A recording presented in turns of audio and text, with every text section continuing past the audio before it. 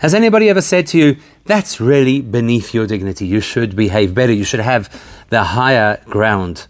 Sometimes we say that to other people. Sometimes our great people even say it to Hashem. What is beneath a Jewish person's dignity? But let's have a look at the interaction between Yosef and his brothers after he accuses them of theft. In Pasuk, the Pasuk that says, Vayomer Elav Gomer, the brothers say to Yosef, God forbid, or Chalila Lecha, it's embarrassing that your servants, referring to themselves, would have stolen your goblet. So Rashi explains two ways that Chalila could be translated. One is Chulinhu. It's mundane, meaning to say it's something that is beneath our dignity. Lanu, for us. L'shoin genai, it's almost like it's an undermining expression. And then it says, V'targum, the interpretation of how it's explained in Aramaic is, Chos la'avodecha, withhold that or stop that from your servants. Chos me'eis HaKadosh Baruch Hu yoleinu ma'aseh zois, that the Eibishter would, so to speak, interfere or stop us from behaving in this particular way. V'harba yesh b'gemara chas v'sholem, and he says that many times that kind of expression is used in the Gemara, like chas v'sholem, that the Eibishter should keep the negative away from us and give us peace. It's not the first time in Torah that we've seen this expression, Chalila Lecha.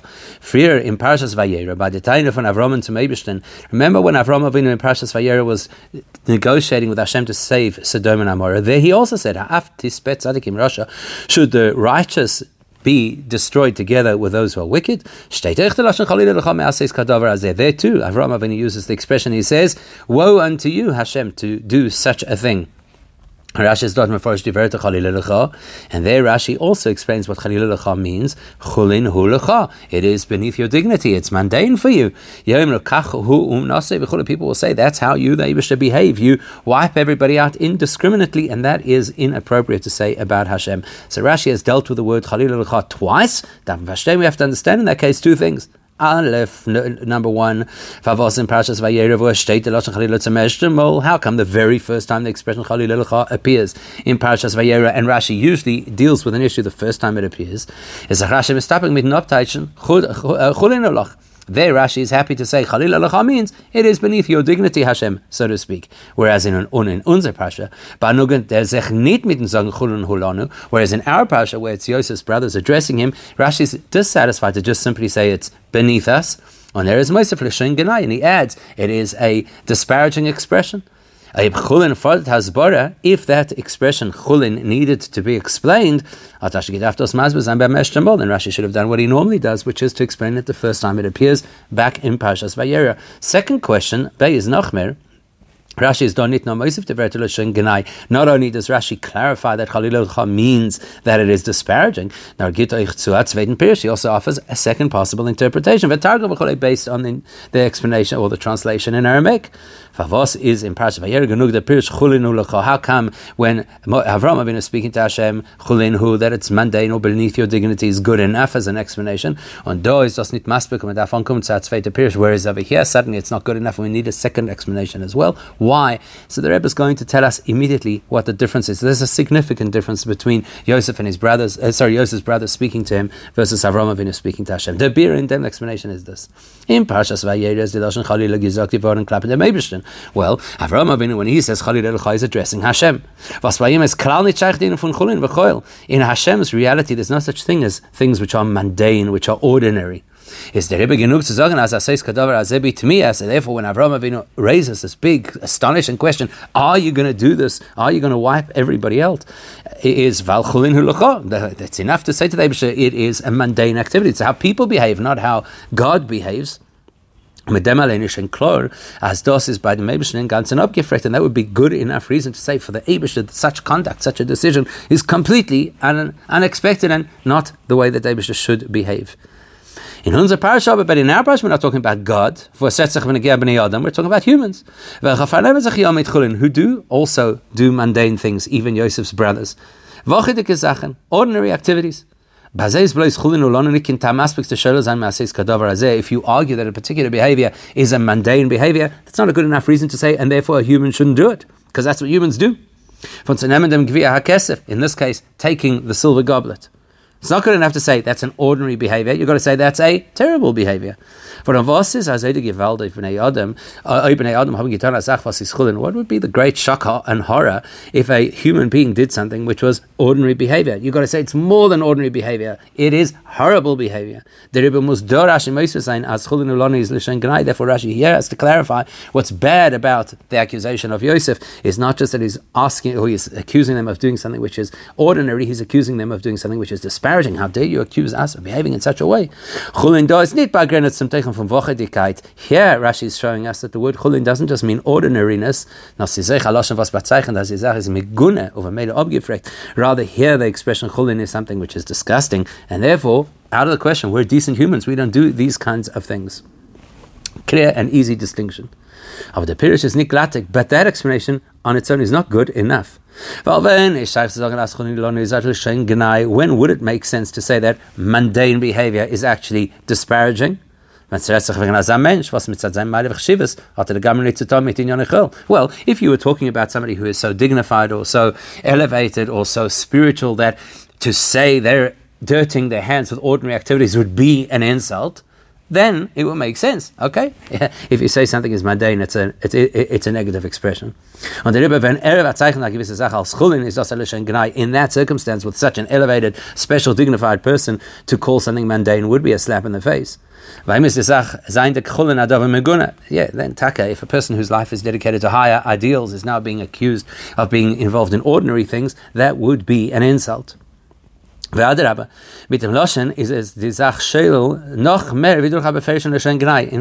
if you're dealing with somebody who is all spiritual or all dignified and you're saying you're doing such ordinary, mundane things, that actually would be a very serious insult. Because if you're talking about something which doesn't suit that person's elevated status, then it should be so out of the question. Well, if the whole attitude or the whole definition of this person is that this is a very elevated, dignified person, and now you're accusing them of doing ordinary things, that in itself is in a sense worse than saying they're a ganef. But is that the context of Yosef's brothers over here? Really, what Yosef's brothers needed to prove over here is they are not Ganovim. They did not steal the silver goblet. It's a bit weird that they would try to defend the fact that they are honest people who haven't stolen by saying that would be mundane activity for us. Das ist Tali Tanya, Bidelo Tanya. You're effectively using, as the Gemara uses the expression, you're trying to explain something based on something that hasn't yet been explained. In other words, Yosef, assuming he is the viceroy of Egypt, doesn't know their status. So, it's beneath our dignity. I don't know, who are you? What is your dignity? As Geneva is by mufrech, valafil chulin is by adava meguna. To use the argument that, well, we surely are not thieves because if you know us, you'll know that we don't even engage in mundane things. Well, he officially doesn't know them. Besides the fact that they're not even speaking directly at this point to Yosef himself, they're speaking to his non-Jewish representative who's come to arrest them. Who happens not just to be an ordinary non-Jewish person, but an Egyptian, Erev Asa-Oretz, who belongs to the most depraved society at the time, who tell this person that we don't engage in mundane activities. So look at you like you're crazy. What's wrong with that? Everybody engages in mundane activities. They should have just said clearly, we're not Ganovim.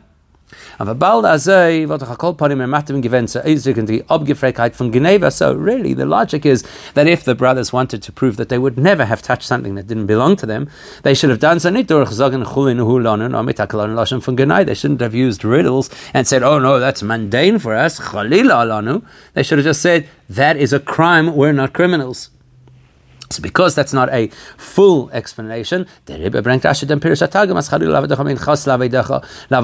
Rashi has to bring a second interpretation, because this argument on its own, although it works in Parshas Vayera beautifully, over here leaves something unanswered, and therefore Rashi gives a second explanation that it means chos. Prevent us, please. Keep that away from us. May it never be, so to speak, in front of Hashem that we behave such a way. There, that fits perfectly with the argument that they're trying to make to the Egyptians. God forbid that we should actually steal. Und noch mehr,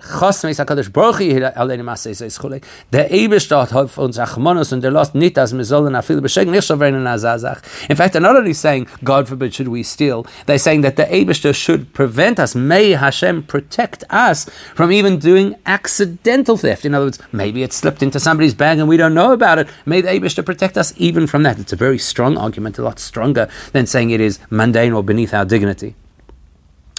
So why doesn't Rashi put that as the first explanation? Because it's not typical in Tanakh that the word Chalila actually means Chas, may Hashem protect us. Therefore Rashi has to tell us, well, look in the Gemara and you will actually see this expression. And the Rebbe brings a session not else Sveit and Pirish, and that's also why Rashi has to leave this to the second explanation, because it is not so close to the pshat of the word Chalila in Torah. On the Pirish Rishon Vayikris as Chalila meant Chulin Hulanu, and he has to say that the very first way to try and explain the word Chalila is from the word Chulin, because that makes more sense in the context of Tanakh. So now we get it. We understand the difference between Parashas Vayera, where obviously it is an insult to suggest that Hashem engages in the behavior of mundane people, whereas with Yosef and the brothers, it has to be a little bit more than that, and that's why he needs two explanations as well. And he has to say Chalila L'cha in its own right, or actually means Lashon Ganai, that it's an insult. So what can we learn from this? The Hayrof and the Pirshash and Avedis Hashem, the lesson is we have to know what is beneath our dignity as Jewish people. The Alter Rebbe is Mevor in Torah Oyer. So the Alter Rebbe tells us in Torah Oyer that we have to learn something from every story of the Avos, but not from every detail of the stories of the Shvatim. As B'chinas Avos, Tzarich Liyas B'chol Adam, the elements of Avraham, Yitzchak, and Yaakov have to play out in all of our lives. But the other more specific stories that are told in the Torah, like for example the stories of the Shvatim, it's quite possible that a person won't have any of those elements reflected in their life. So they're not necessarily as encompassing or generic stories. In other words, the pshat davon. Nicht jeder Eid muss haben in sich die alle Beginnes und in Jahren Muychodim, was damit hat sich ein Shevet ausgeteilt von die andere. It's not necessary for every one of us in our spiritual journey to experience those things that were unique to one of the Shvatim as opposed to the others. However, if there's something that impacted all of the Shvatim, likelihood is it does have a lesson for us. Aber die Beginnes von Jahren Klolim was einen gewinn bei alle Shvatim, if there's something more generic that impacted all of the Shvatim, als Bonim von die Avos, who obviously are the children and heirs to Avraham, Yitzchak, and Yaakov, those are things that must affect us. This is a story of something that touched all of the Shvatim, so it must have a lesson for us. And the fact that all of the brothers together, all of the Shvatim together say that is mundane behavior and therefore an insult to us, is not coming from our Shevet Prati. That wasn't something relative to a specific Shevet. Now from the Shvatim B'chlolusim was something that affected all of the brothers, i.e. all of the Shvatim. Is moving as Daniel from Chulin Hulanu is in Negia Yed Eden. So therefore that principle that something is mundane and beneath our dignity has a lesson for each of us as a Jewish person. What is that? The Jew has to know Chulin and Jews don't go together. We have to know that our very essence and our whole being as Jewish people has to be holy. The Jew and the mundane physical world are actually worlds apart. Therefore, for a Jewish person to engage in the physical world in the ordinary manner that other people do is actually an insult. It should be something that is completely off the table. A Jew does not engage the physical world purely physically. And that consciousness that we don't engage the world in an ordinary way, but rather in a holy way, shouldn't just be something we have deep down inside of our neshamas as an awareness. Like in the story over here, where the brothers were speaking to a non-Jewish Egyptian man saying, "This is who we are." Our awareness that we don't belong in the physical mundane world as physical mundane people should be something which is so obvious and so clear that even the non-Jewish world sees that when they look at us. As bei die Shvatim is given bepashtas, as die Taine von Chulin Hulana alleine is genug gekocha for a goy from Mitzrayim. Look at the Shvatim; they were convinced that for them to say we don't engage in ordinary mundane activity was compelling enough for a non-Jewish Egyptian, as by says that the non-Jew would recognize. You're right. Jewish people do not engage the physical world as a physical world. Das says kennt und weiß as Chulin is von dem Punkt wie Geneva bei andere. That means that our experience of knowing how holy we are and that the mundanities of this world are off the charts for us should be so much part of our lives that it is completely obvious to other people out there, the non-Jewish world. They look at us and they should see that about us. Und Agam, as Torah sagt, on Eden, and Sheis Yom Taved, was ist gekommen lachtecha, you will ask, but the Torah says we have to engage the world. 6 days we have to work within the world. As Eid Bechel, soll sich vernehmen mit Chulin, which means that during the days of the week, the time that we engage the world, we actually have to engage the world, we actually have to earn money and eat food, etc. Is nicht die Kavanah in dem, as soll sich herablassen zu die Chulin. Well, we got to be clear. That is not the Torah giving us license to engage ourselves in the mundane world. Neither, but to the contrary. It's actually an imperative for us that we have to master the world and elevate the world as the halacha says. You take something which is chulin ordinary and you tackle and deal with it in a way that would be considered holy. That's what Jewish people are supposed to do. The way that we achieve that is by directing all of our activities to higher purpose and being aware and conscious of Hashem in every single thing that we do. Until eventually we actually sanctify all of the ordinary mundane things of this world, and we elevate them to a sense of ordinary or entry-level holy, and then eventually to absolute holiness. That's what a Jew is. So do we engage the world? Yes. Do we engage the world in the way of the world? No. How do we engage the world? Mastery, to transform and elevate the world. Now, how does a Jew reach such an evolved level? As I feel which means that a Jew who's following the instructions of Torah to engage the world and yet simultaneously remaining completely aloof from the world, not only aloof from the world, but looking at engagement in the world as an insulting, degrading state to be in. How do I get the ability to do this? Where do I find this strength? It's because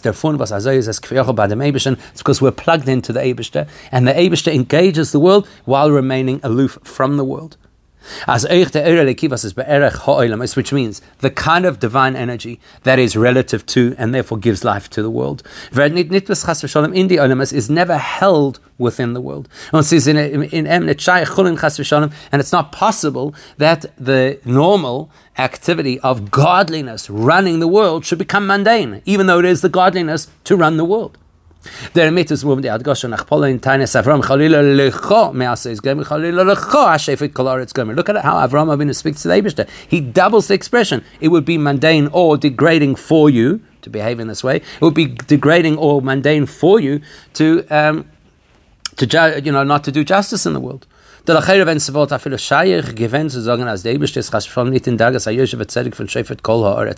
even assume somebody can make the radical comment, Eibishter, are you going to do something which does not follow justice? Well, that would be enough reason to say to the Eibishter, how can you kill good people together with bad people? So why does Avraham Avinu add to that and say, is it right, the judge of all of the earth, not to do justice? He's already made his point. Lahamis tzaddik in Russia is bad enough. Now, the mitzvah Avraham madgish given because Avraham Avinu wanted to emphasize something else. As I feel in the daga von hashefet kol haaretz, Avraham Avinu is saying, yes, Eibishter, we know that you play a role of judge of earth, which means you engage the world at its level relative to its needs. The daga von Irkus von Meisat Tachtenim Zanin Tefus Mokem, a perspective of godliness by which the elements and creations of this world are valuable. They actually have a role to play. They deserve to be judged by you, and therefore you will reward their behavior when right, and you will give them consequences when they behave wrongly. Avraham Avinu is emphasizing, even when the Eibishter engages the world, he's not, so to speak, within the realm of the world. So therefore the ordinary experiences of this world are an insult to Hashem if he were to, so to speak, follow them. Und der Rebbe ist es bei Eden, was and seeing as even the part of Eibishter, the energy of Hashem that runs our world, has to remain aloof from the world, cannot be captured by and defined by the realities of the world. We have at the core of our being that is a piece of Hashem, and therefore we have that same aloofness. As I feel even at the time where we are engaged with the world in the mundane things of the world, we don't allow it to envelop us, to catch us. In our truest self, even while we engage the world, we remain aloof from the world. In fact, we are so aloof from the world that the mundanity of the world is insulting to us. We don't want to go there, we don't want to be associated with it. Und aus Guf ist der Tam, was Aid, Hotem Kersibe machen die Chulin bis, as they sollen sein, Chulin Shanas Altar Das HaKedesh. That's what allows us the opportunity to master the world and to transform the mundane things of this world to become holy things. Why? Because we're not sucked into the world, we stand above the world, therefore we can influence and transform the world. The reason being because the truest self of who I am is somebody who is beyond the things of mundane life, therefore we're not defined by them. So that lesson speaks to the broader message of our parasha, the parasha which essentially introduces the process that would lead to the Egyptian exile and of course the Geula that would follow. Und welcher setzt sich wegen dem Ketz und die letzte Sibes und Moros, welcher haben geführt zu die Befehl von Yaakov und Vonav Mitzrayim. This is Mikeitz. This is the parasha that tells us the catalyst that brought the Jews into Egypt, which eventually became the Egyptian exile. And in dem Golus Mitzrayim was this Rosh L'chol Agolios, which is the precursor and the, so to speak, ancestor of every kind of Golus that exists. We well know as Chassidim what the Rebbeim said about Golus, that it only affects us superficially. As nur unsere Gufim seine übergegeben in Golus v'shibud Malchus, only our bodies were handed over to the forces of Golus. Aber unsere Neshamas hat man in Golus nicht vertrieben, but our Neshamas were never dragged into Golus, und in Shibud Malchus nicht übergegeben, and were never entrusted into the subjugation of those who took us into Golus. So how could Golus impact a Jewish person? Only when sein Guf und Yonam Gashma haben bei Matfisis Mokem. Well, the only Jew who is susceptible to Golus, who Golus can harm, is the Jew who is invested in the material, mundane things of this world, the physicality of this world. But when a Jew stands on the pedestal that he should stand on, which is to look at the world and say, mundane things, that is an insult. I don't go, that's not me. Because what I experience is the light of my own neshama. That's real for me. And the essence and light of my neshama is completely detached from anything of the mundane world. Well, if my reality is determined by my neshama was never in Golus, the Golus doesn't truly impact me. And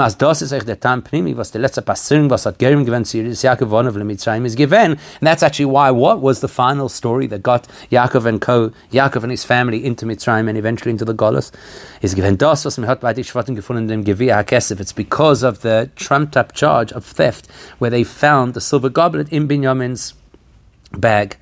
Warum Golus und Shibud Malchus können nicht Chele seine Frieden sein, wenn sie es bei Dol Cholapochus Epes Achsonen dem Hegesh von Chulin L'Shen Genai. The Rebbe is going to give us a fascinating reason why this is. The only time that Golus could touch a person is if the person has an experience, even if it's in a very light, very subtle way of acknowledging or being susceptible to the things of this world. The world is not completely insulting to me. Listen to what that means.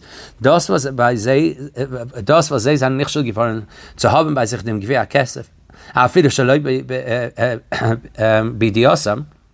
The fact that they actually landed up having the silver goblet in their possession without them even knowing about it, how could such a thing happen? Nothing is by chance. It could only happen that this was the method Yosef was able to successfully use against them because they were not 100% divorced from the mundanity of this world. As the axiom goes, that if we were to look from the perspective of a person's neshama, they would be unable to do something against what Hashem wants, even accidentally. The fact that a person is exposed and susceptible to doing something accidentally wrong indicates that they're not as aloof and protected from this world as they should be.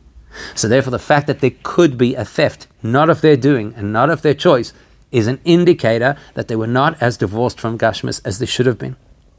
So, Kashemi das when get Saiden, as a Ganzina Golus is not bechitzenis mitzad aguf, aber biprimis mitzad neshama is in a massive mechirus of Geula. So now that we understand that this is the positioning statement of a Jewish person, Golus is superficial to us. It can only affect the superficial parts of who we are, our physical self, whereas the truest self is always in a state of Geula. That gives us an insight into how the Golus itself works. In other words, Golus is not as real as it appears. The Kavanah was the Eibishter schickt in Golus. Why did Hashem create Golus and send Jews into that state? Only to prepare us for the inevitable greatness and elevation that would come as a result of Golus. In other words, the Geula that would follow. So the goal is not the Golus and suffering, it is only the Geula that follows. Which means that our descent into Golus is a superficial experience, not the real story of what's going on over here. What is really going on over here? What does Hashem really intend? The greatness, the rebound, the elevation that will follow because of the Golus. And that gives us an insight into the really well-known Gemara about the fact that Mashiach is born as the Golus begins. As the Beis Hamikdash is destroyed, so the Redeemer is born. He would have to be a very old man by now. What does it mean? Das heißt, the message really is that as soon as Golus begins, Geula begins. Because the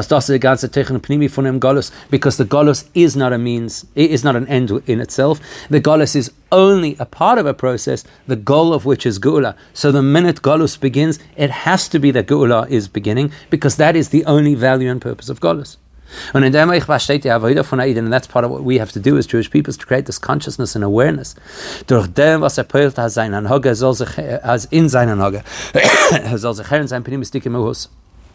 we successfully serve the Eibishter in such a way that you can feel who we are on the inside, that we really are neshamas.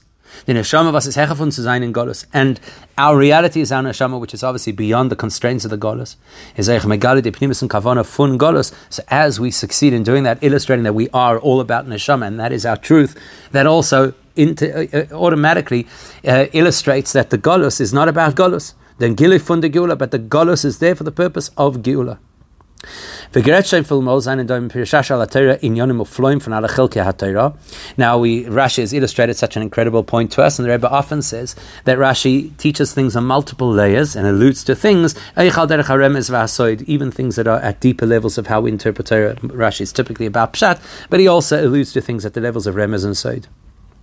So gefindt men euch Remez if dem in Golus ve'Geula now in Perish Rashi besim fun unser parasha. We're going to see the same kind of allusion, that hint. That's something that Rashi is going to point out. It's actually quite a diktuk, grammatical thing that Rashi points out with a deep message towards the end of the parasha. If diverto manit stadox at the end of the parasha, what do the brothers say? How can we justify ourselves? There's obviously a libel against us, and we can't defend it. So Rashi takes the word nitzadok and mefarish. It says as follows: L'shoin tzedek. The root of that word is tzedek, justice. And then he explains grammatically. If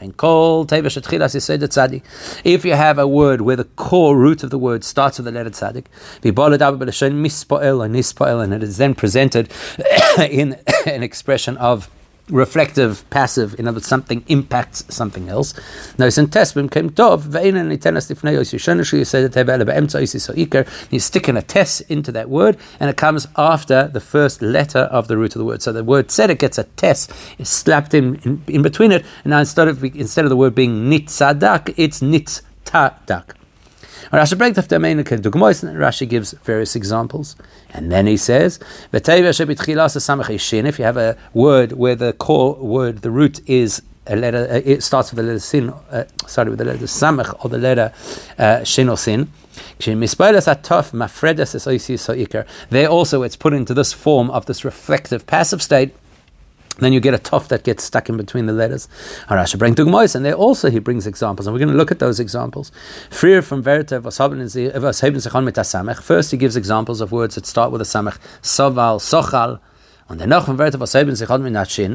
words that start with a shin, it gives a shamar shaylel. So that makes sense because samach is earlier in the aleph base. So you first give those examples. But then on his Messiah, after giving both sets of examples, Rashi concludes with an example that goes back to a samach, mistoylel be'ami, where Moshe Rabbeinu says to Paroi, you are still delaying or playing games with my people.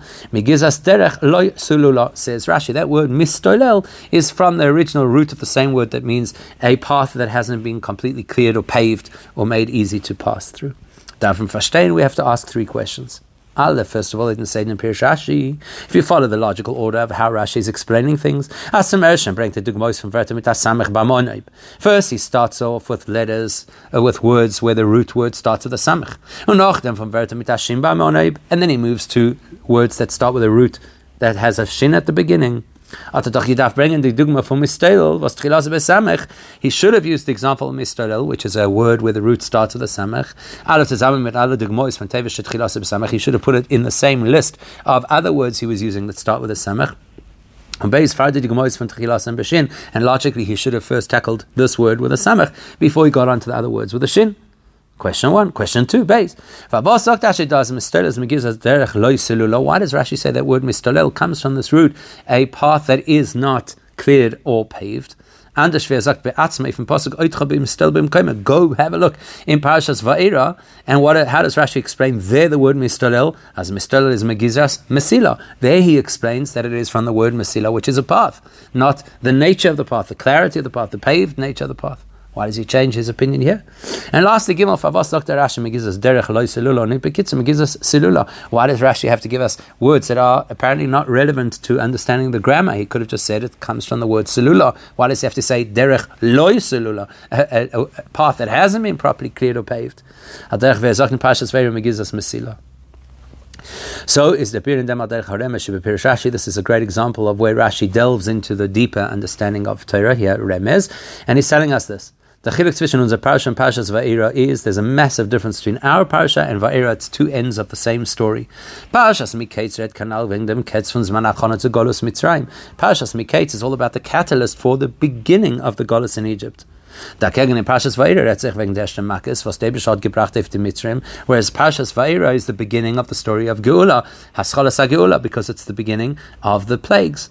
Aber frat al pi Maimon Azal, as noch Rosh Hashanah batla avodim ma'aviseinu b'Mitzrayim, especially when you consider the Gemara tells us that already from Rosh Hashanah people were no longer working as slaves in Egypt. So in Parashas Va'era we're already at the end of the Golus. So Mikeitz is the beginning of the Golus and Va'era is the beginning of the Geula.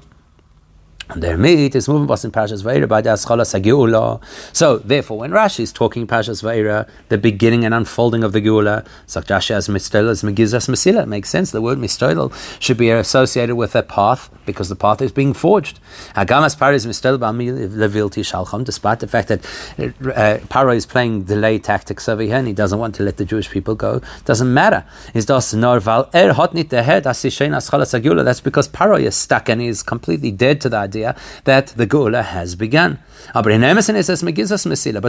what's really happening over here? The path has been opened. There is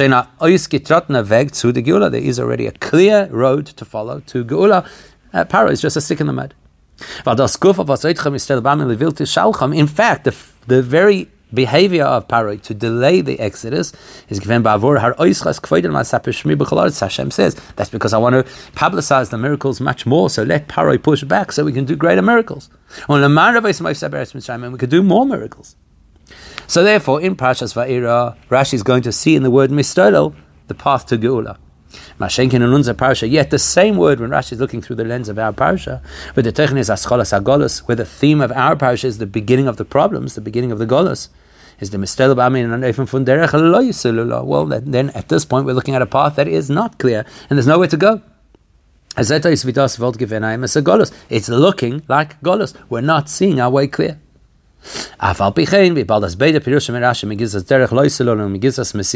Yet, here's an important point. Rashi is giving us two different interpretations of what? Seinen Eufen selben Wort. It's two interpretations of the same word. What word? Mistolel.